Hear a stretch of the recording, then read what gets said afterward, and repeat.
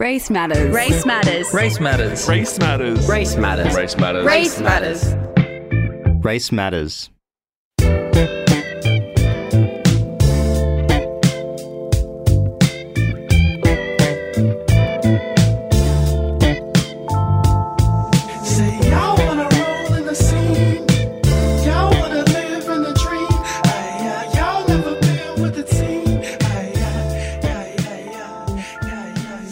I'd like to acknowledge that we are broadcasting on unceded Gadigal land. This land has been in the hands of generations of Gadigal custodians for thousands of years before us, and it will continue to be in their hands long, long after us. It is a meeting place for sharing knowledge, for sharing stories and song, and we are privileged to be part of that storytelling here today and every day here at FBI Radio. I pay my respects to Gadigal elders past and present, and we are broadcasting from Redfern right now. Redfern is the birthplace of Black theatre in this country, and it's a site for resistance and resilience for First Nations peoples. Welcome to Race Matters. This is a show hosted by people of colour, speaking with people of colour about the ways we understand and value our racial identities. I'm Darren Lasagas. And I'm Sada Khan. What are microaggressions? Spicy. Well, more or less, like, how do they impact communities of colour living within white spaces on the daily, and how do you tackle an aggression that's really difficult to define? So Melbourne-based rapper and vocalist Ajale unpacked this nuanced idea in his track Hotlines off his latest EP, Wildly Disparate Sounds, and we'll be catching up with him shortly. Yeah, microaggressions. Kevin Adal, he's a professor of psychology at John Jay College of Criminal Justice, and he went on NPR and spoke about what they are, and to him, he defined them as the everyday, the subtle, the intentional, and oftentimes unintentional interactions or behaviors that communicate some sort of bias towards historically marginalized groups. But yeah, the difference between microaggressions and overt discrimination or macroaggressions is that people who commit microaggressions might not be aware of them. I mean, Sarah, you and I have talked about this quite a bit, but never as explicitly as we will today. But like, what are some of the microaggressions that you've experienced? So one would definitely be in a space that was a lot more closer to home, and that was with a partner. And so this partner, it was in a conversation with all of his friends, and they were all dictating a conversation. It was around the time that Kendrick Lamar was doing the Damn tour, and when he first kicked it off, he had that girl on stage, and they were singing Mad City. They were singing Mad City, and she kept dropping the N-word in it. And then remember, he called her out and kind of kicked her off the stage, and then that caused like a massive conversation around the use of the N-word. And I found myself in that space with a group of white people one night, my ex-partner's friends, and they were all debating in amongst each other who can use the N-word. And I obviously like did my thing and told them all, I shut them all down on the spot and was like, let's get something straight right now. Not one single person in this room has any right to an opinion on this conversation. And they were like, what? Why? And I was like, do you want me to say it? Do you want me to explicitly state it? Because I will. We can go there. And they were like, what, Sarah? And I was like, you're all white. You're all white debating on a word that has never been used in a racially discriminatory way against you. You have no right to the use of this word. How dare you think that you could even sit here and debate this in front of us as well, like other people of colour in the room. And they came and like they were like, trying to have a back and forth with me about it, and I wasn't having that back and forth, and I was being very direct. And in that direct moment, my partner at the time came over to me because he had never liked that causing a scene, and so he come over to me and he was like, Sarah, like, stop it. And I was like, no, don't tell me to stop it, like, just have my back. And he was like, no, come on, come outside. We're gonna go outside right now. And I was like, and in that moment, I was like, I am so alone here. Like, I thought, actually, like, kind of arced up because I thought he had my back. And when he exhibited that kind of microaggression of, like, stop talking about this immediately, but trying to be like, he thought he was being a peacekeeper. I was like, no, you did. I was just, and I immediately went quiet because I was like, oh, I'm the only one in the room that's, like, gonna do this. And, like, yeah, okay, well, I'm not I'm not backed up here, so I am just gonna exit. Yeah. Yeah. Yeah, it is that element of peacekeeping too, which at the end of the day is silencing, it's self-censorship and it's censorship of others. When you favor a paradigm or a way of talking, a way of thinking that is biased against people from marginalized backgrounds, that is a moment of violence, whether it be overt or not. Like the fact that you bring up this happened with a partner is so telling of how damaging and how kind of betraying microaggressions can be. I remember I had a partner once who was white and who we were watching a TV show, and there was someone on TV show who was mixed race, and we were talking about this person being quite attractive, and then he said, is he attractive because he looks Western? And I was like, what does it mean? Like, in my mind, I was like, what does it mean to look Western? And why are you attributing a desire and attractiveness to this ideal of Westernness? To me, your partner who is not a quote unquote Western looking person. And it's something that you internalize and you don't want to say anything because you're in a supposedly safe space with your partner. You assume that you can be open about the things you think and feel and talk about with each other, but when you find this like slight betrayal, it really puts you off and you fester and it comes out in some other form later. And this is what we're talking about. These are microaggressions, these are things that people who are even the closest people to us will think is fine or not realize that they're doing, but put you in a position where you're forced to peacekeep. Yeah.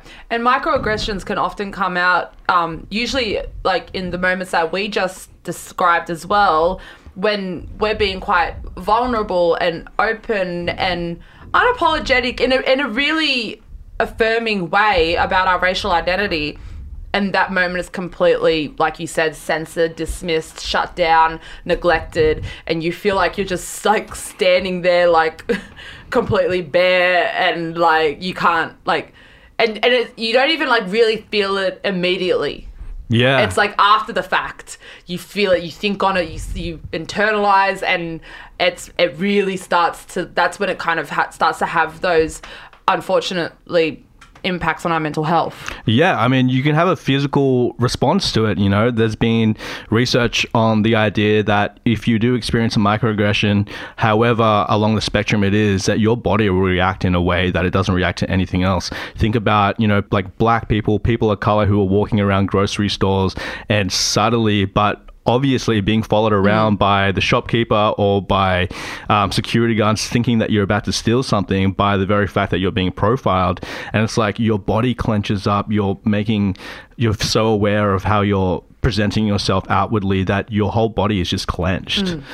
So yeah, that's what we'll be talking about today. Eyes up to the heavens, ignoring stop signs, blowing my credit on microaggression hotlines. I never said this before, but today I got time. You gon' regret out of me when I finally got mine. Hey, and while you looking at me cockeyed, I'm watching my stock rise. That's how we do it here on my side. I stick and move, I keep it clockwise. I'm stacking these knots high. That's how we moving here on my side. I grind all day, so I'm distant.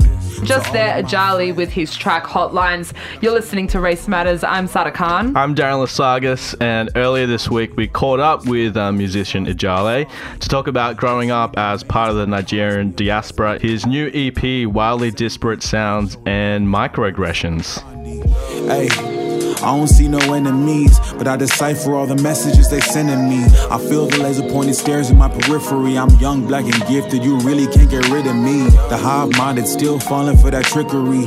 They can't help but hate a nigga when he living free. So I don't mind if we don't get along. My pedigree's been set in stone. Eyes up to the heavens. I guess I'd say that a microaggression is a covert or underlying form of racism that isn't quite known by the perpetrator, but is very known by the victim. It's something you have to be like acutely aware of to really understand how pervasive it can be. But usually it flies under the radar. Yeah. And having that understanding of what a microaggression is, and then to the song Hotlines, what was the connection? Like, what inspired the writing and recording of Hotlines then? I think I don't remember exactly when, but there was just a lot of microaggressions happening in succession during this one period, maybe about a year and a half ago. I think it was when I was in my final year of uni at Collarts, and there was just a lot of, I don't know, unsaid, unspoken little isms that I was noticing, and I was just talking to a mate as we were making music, and yeah, the hotline idea like came along, and we were thinking about how good that would be if we could actually just call someone and be like, yeah, this just happened to me. Can you believe it? Like, because some people who we were hanging out with wouldn't understand it, or would kind of think that we're being too oversensitive about it. Yeah, they'd minimize it. Yeah. It's definitely like when a microaggression happens as well, we don't really like confront it then on. So like there was a part in your song as well where it's like, you know, don't go hurt anyone, like don't go, you know, just woosah it out. And it was like, well, yeah, like you need someone to kind of have in that moment just to like, you know, go like real ape about it all. Because like otherwise it does like manifest itself a bit later, because we, you know, you do kind of internalize it. And like we've discussed previously on our show as well about the endemic of the Karen and how they exhibit behavior that's really difficult to identify and challenge, and you can end up internalizing all of the microaggressions of the Karen. So how do you like, how would you kind of combat that internalizing, especially if it is like a Karen type of microaggression, because they're like another level? Yeah, they go like, they get their power from the idea of microaggressions. You know, the fact that what they're doing is not overtly disrespectful. What they're doing is like perfectly within their means to say and do, but they still know that they're using their power in a way that is insulting or derogative. And that is so real. That's why I love the fact that Karen's has become a thing in 2020. I'd say so much. It's a good, like, it's the best, it's become the best identifier for it now. Especially because, like, with Karens, when you do call them out or you do find a way to call them out, they are really good liars. They're really good at then, like, playing the victim or being, like really innocent. And Very white innocence is very believable. Yeah, exactly. Yeah, definitely. I think the main thing to really combat microaggressions when you feel them is like, you know, maybe letting them slide is a self-preserving thing. But I think just having a good close group of friends who you can actually talk to and unload about those things without it seeming like you're being too extra or you're highly sensitive. It's super important to talk to people about the small things that you're seeing. And if you are in a small group of friends that are switched on like that, then as you move forward in life, you'll know that like those things will get to you less because people understand what you mean. You know? Yeah, I feel like my hotlines is like the group chat, or like the close friends on Instagram. It's like, that's my hotlines, because I know without fail that I can talk about something that's either happened at work, happened in public, that I've felt, you know, slighted by, or like have felt confused by, but not realized until hours later or even days later that was wrong. And then you voice it in this group chat. It's the hotline. They're like, oh yeah, that's pretty effed up and that shouldn't have happened. This happened to me too. And then we all kind of like share these experiences. It's kind of empowering to know that, you know, everyone is on the same level and is able to identify these behaviors and share like the burden and share the trauma, because at the end of the day, that's the best way to kind of deal with it. That's like self-care, I guess. Yeah, definitely. Like seeing what you're seeing. Yeah, Exactly, being seen, and being seen either by your own peers or by, you know, the wider community is such a powerful thing. Like visibility, especially with microaggressions, is the most important part, you know, to be able to identify them. Ijale, alongside the release of Hotlines and now your EP, Wildly Disparate Sounds, you published some conversations with friends from all different industries about how microaggressions can affect you on a deep, like, subconscious level. Can you tell us about what you covered in some of those conversations? Yeah, well, we spoke in depth, like a lot of the little snippets are part of a larger, greater conversation. But I spoke with a human rights lawyer. I spoke with a photographer and graphic designer. I spoke with a spoken word poet and branding consultant. And a lot of these people do, like, you know, more than one thing. So they have their like hands in a lot of different pots and pies. But we're all just kind of talking about being disparaged in a way that like makes us less comfortable in our field, or less or perceived as less capable, which is mainly what I think like was an overarching theme with everybody I spoke to. Like it took away from their sense of power and their sense of agency, because people thought blanket terms about them. Like they didn't, like, they weren't smart enough to get the brief, or they weren't skilled enough to achieve what like a client would want from them, or like they just felt shut out of conversations because they were implied, because of their different lived experience, they wouldn't understand what's going on.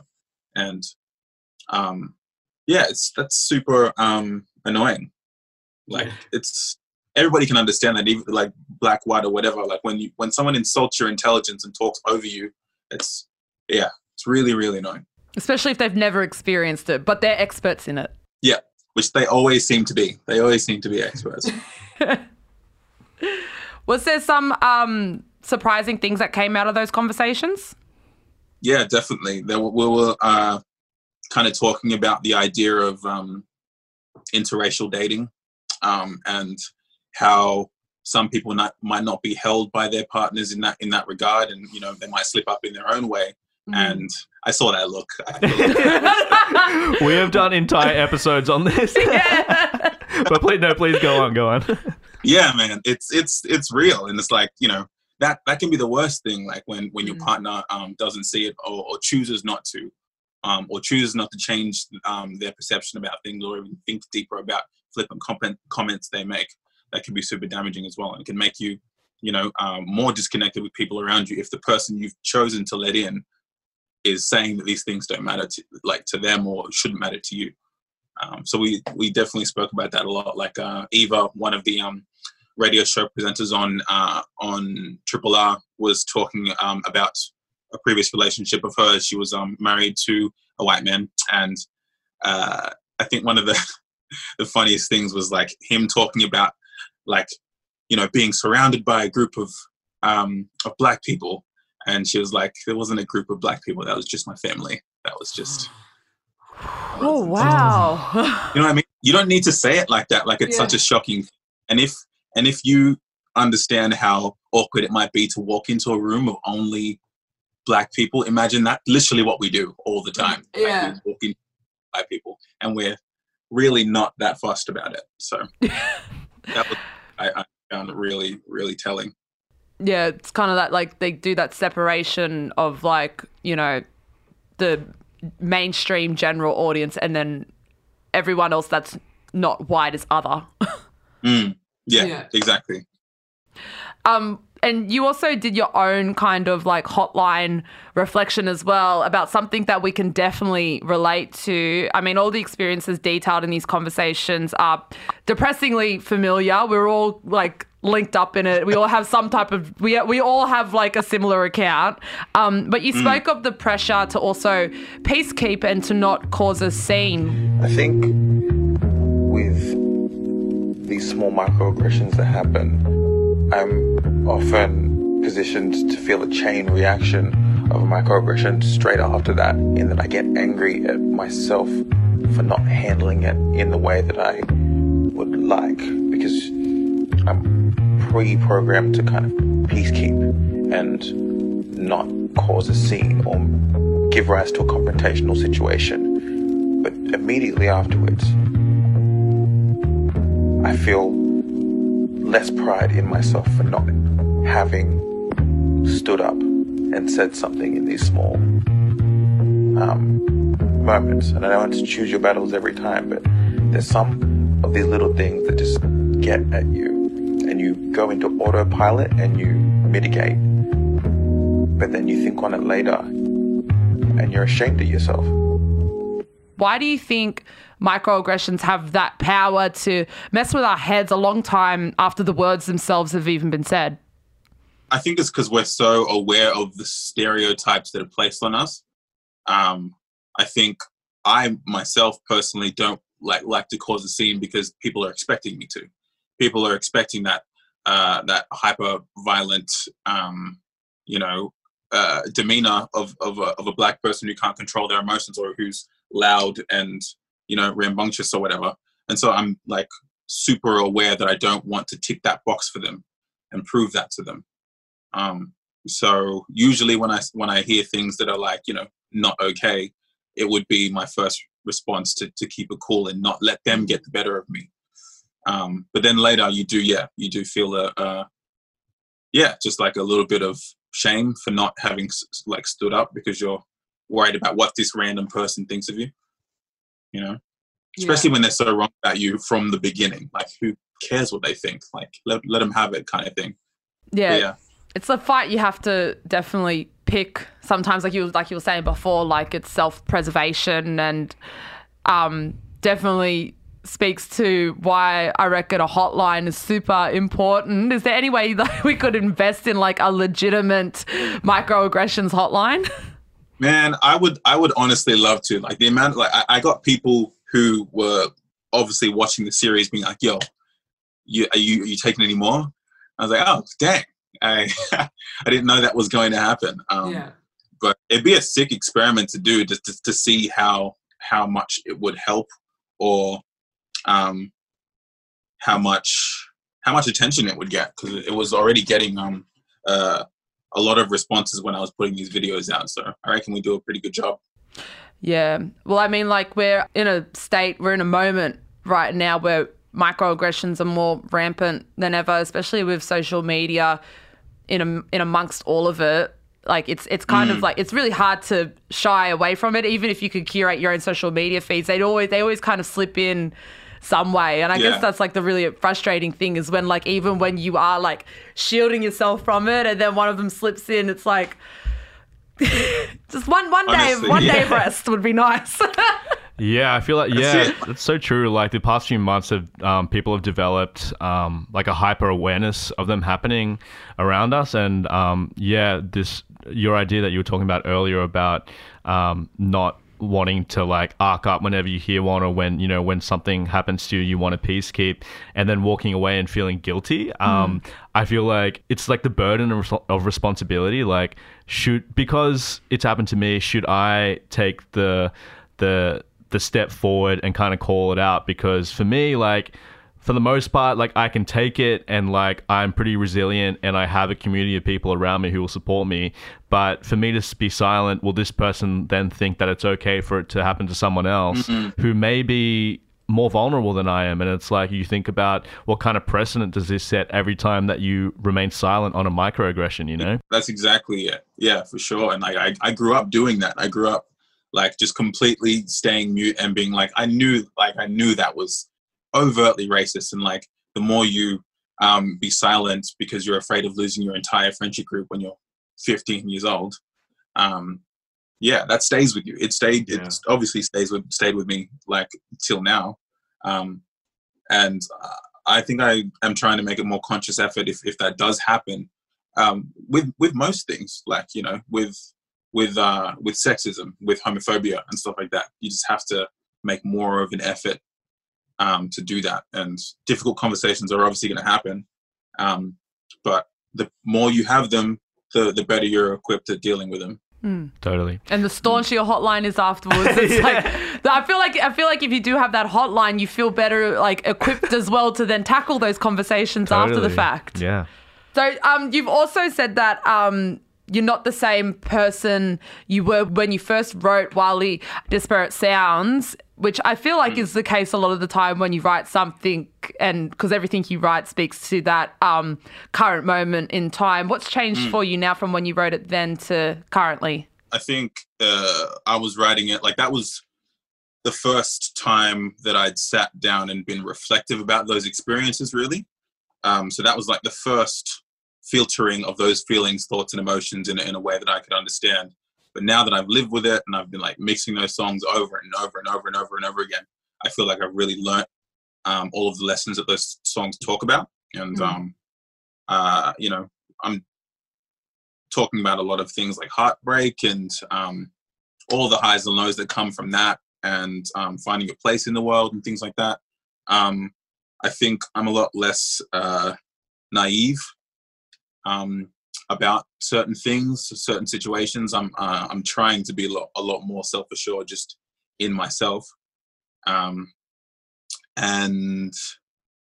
yeah, I'm just a little bit older. Literally, you're older now. Older, yeah. So how do you feel then now, like listening back to the EP? There are certain songs that that still hit me, obviously, like in a very palpable way. Like it hasn't really been that long since it's come out, but I feel like I love them a lot, but I also never want to listen to them again.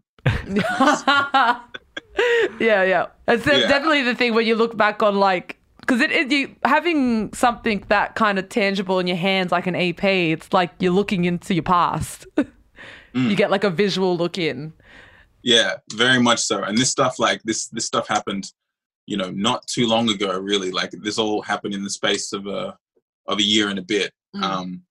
And so, yeah, looking at them with a magnifying glass, as you have to do when you're making the music, was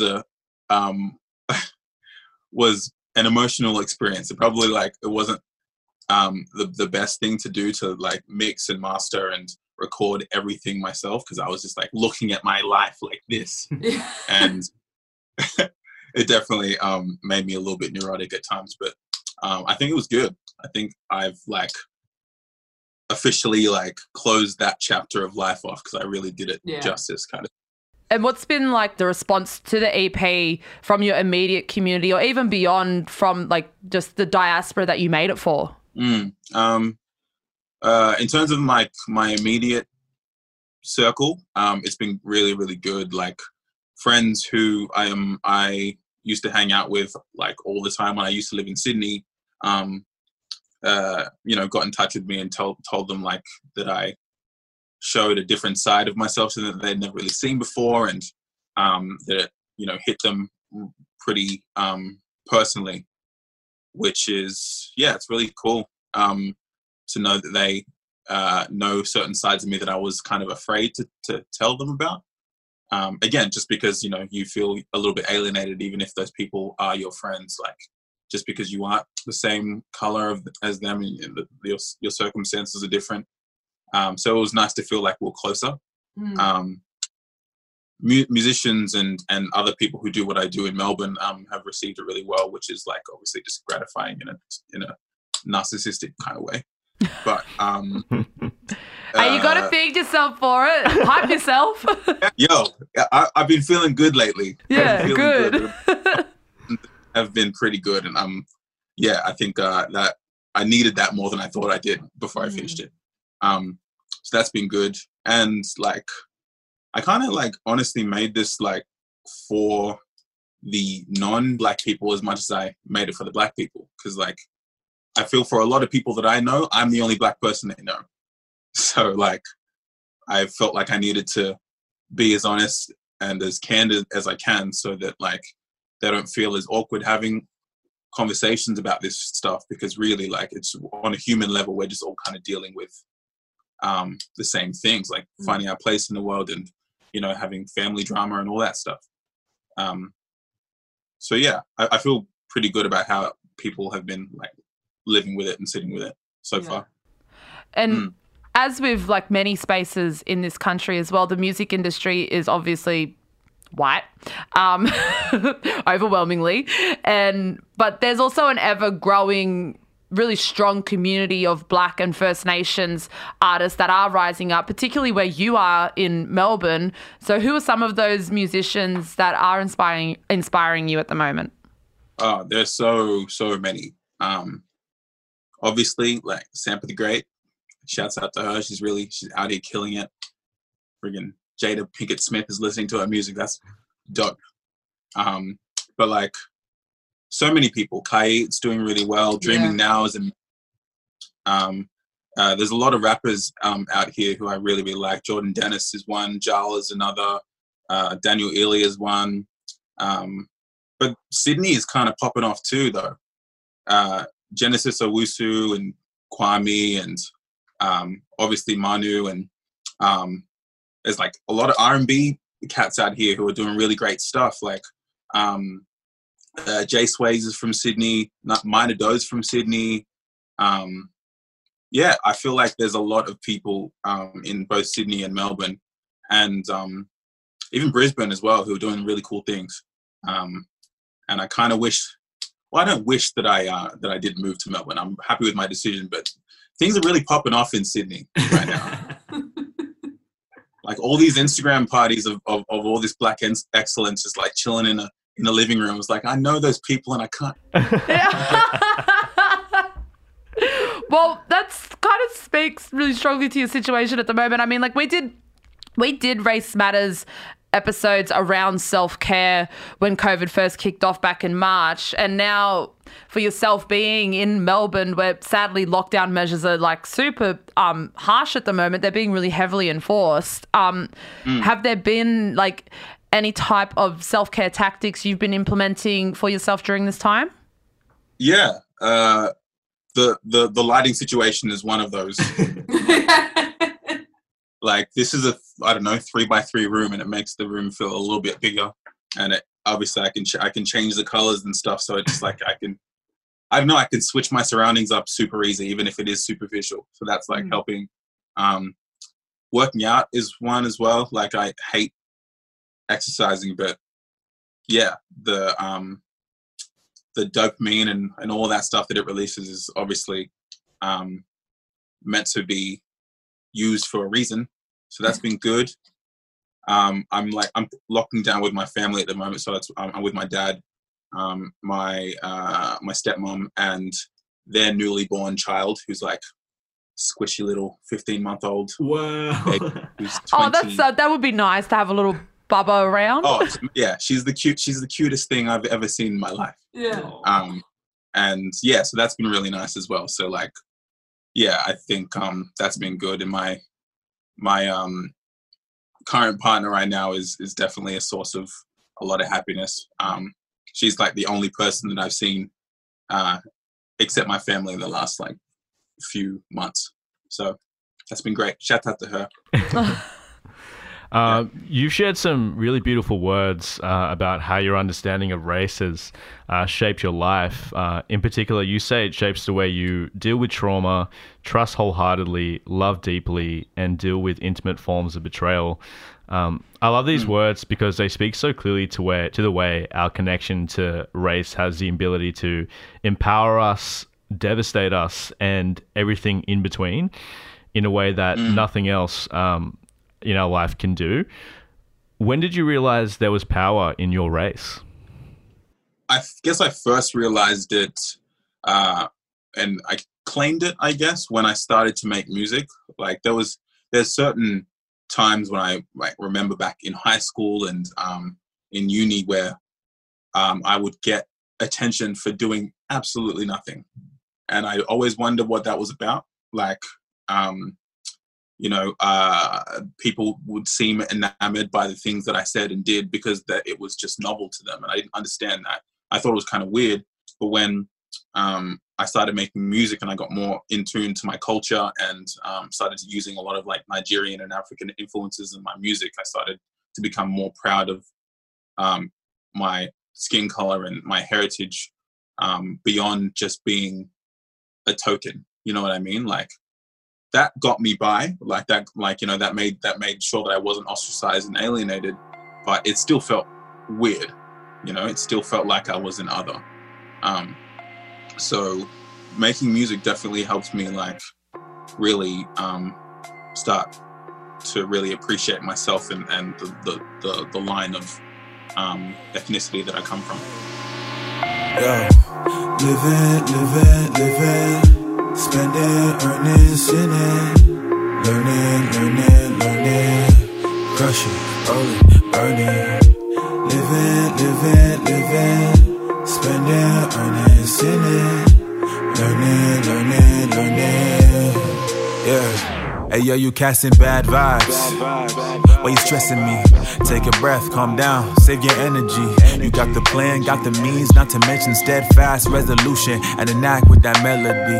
This is Race Matters. I'm Darren Lasagas. And I'm Sada Khan. We're also joined in the studio right now with our BTS behind the scenes executive producer, the one and only Tanya Ali. Hello. So good to be with you guys. I know, I love it when you come in here, especially for our hot takes, because this is like the off-air stuff that gets to make it on air. And one of the hot takes that I definitely been wanting to unpack, because we've had a difference of opinion for the first time ever at Race Matters, and it has to do with the release of Cardi B and Megan Thee Stallion's track WAP. I don't know if for media and law regulations we can actually say WAP, say what it stands for. I feel like people should just Google it. You know what? I mean, let's just give a big language warning, because we're going to play the song, and it requires a huge language warning, and we'll be referencing what is talked about in the song in the next few minutes. So if you're that way inclined, turn it down. Okay, I have so much to say around all of this. I unpacked it a little bit at Cree Radio as well. So I did watch the track when it first dropped, a film clip, on Saturday morning. I was at a friend's house.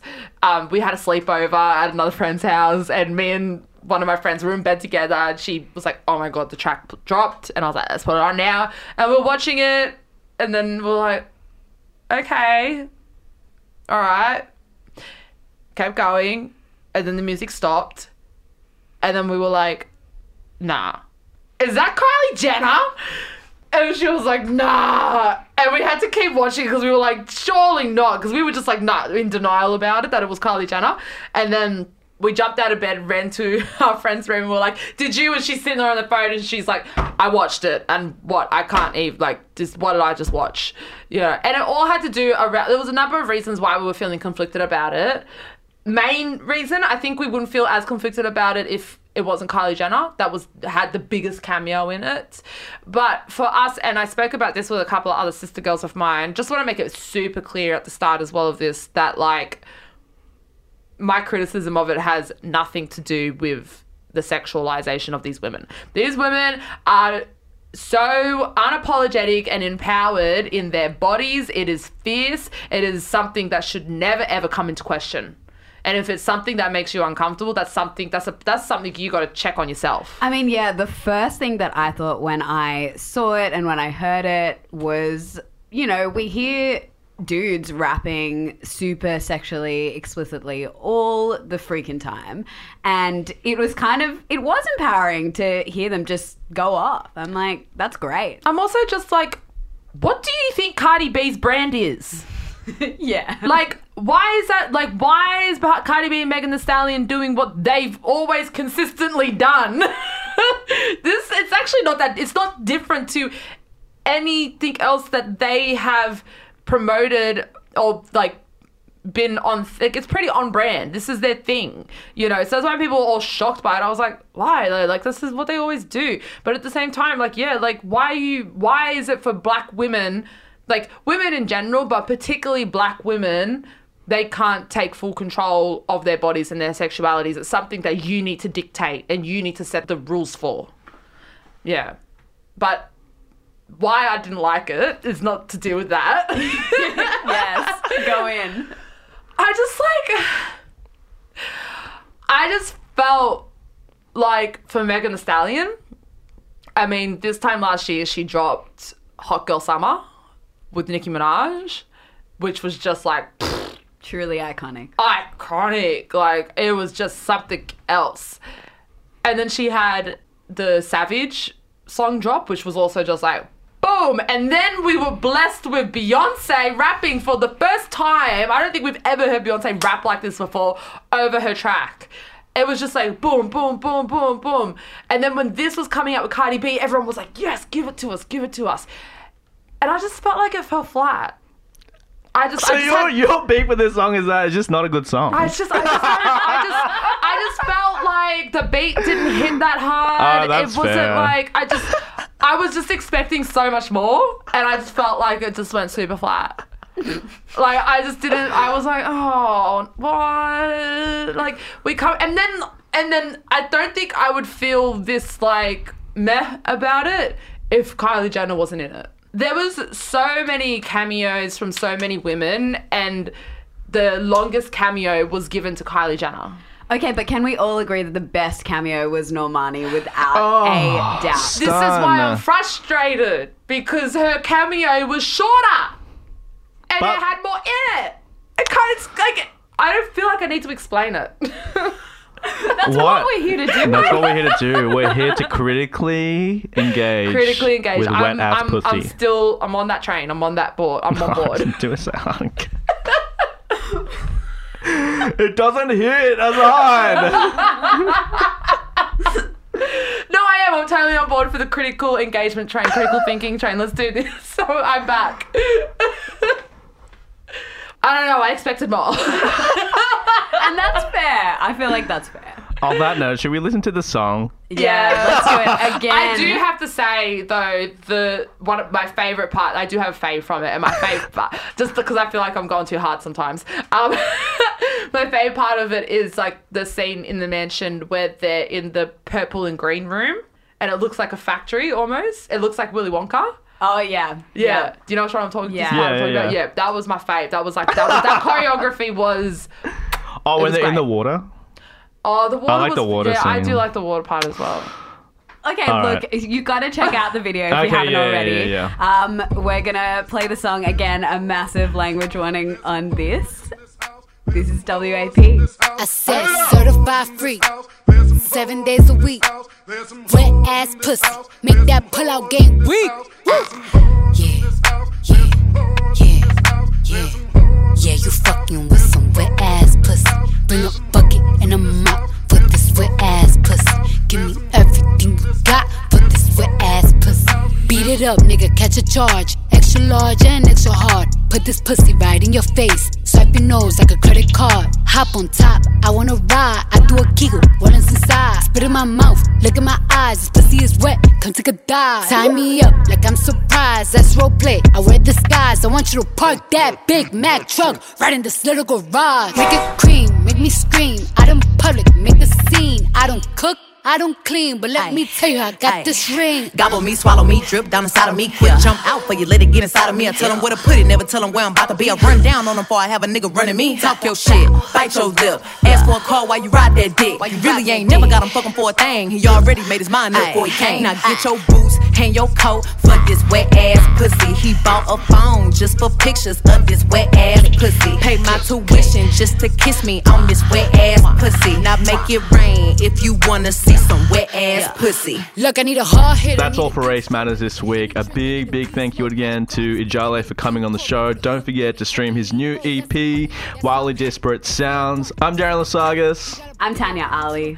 And I'm Sada Khan. You can find us at fbiradio.com/Race Matters or wherever you get your podcasts. Catch you next week. Bye. Race Matters. Race Matters. Race Matters. Race Matters. Race Matters. Race Matters. Race Matters. Race Matters.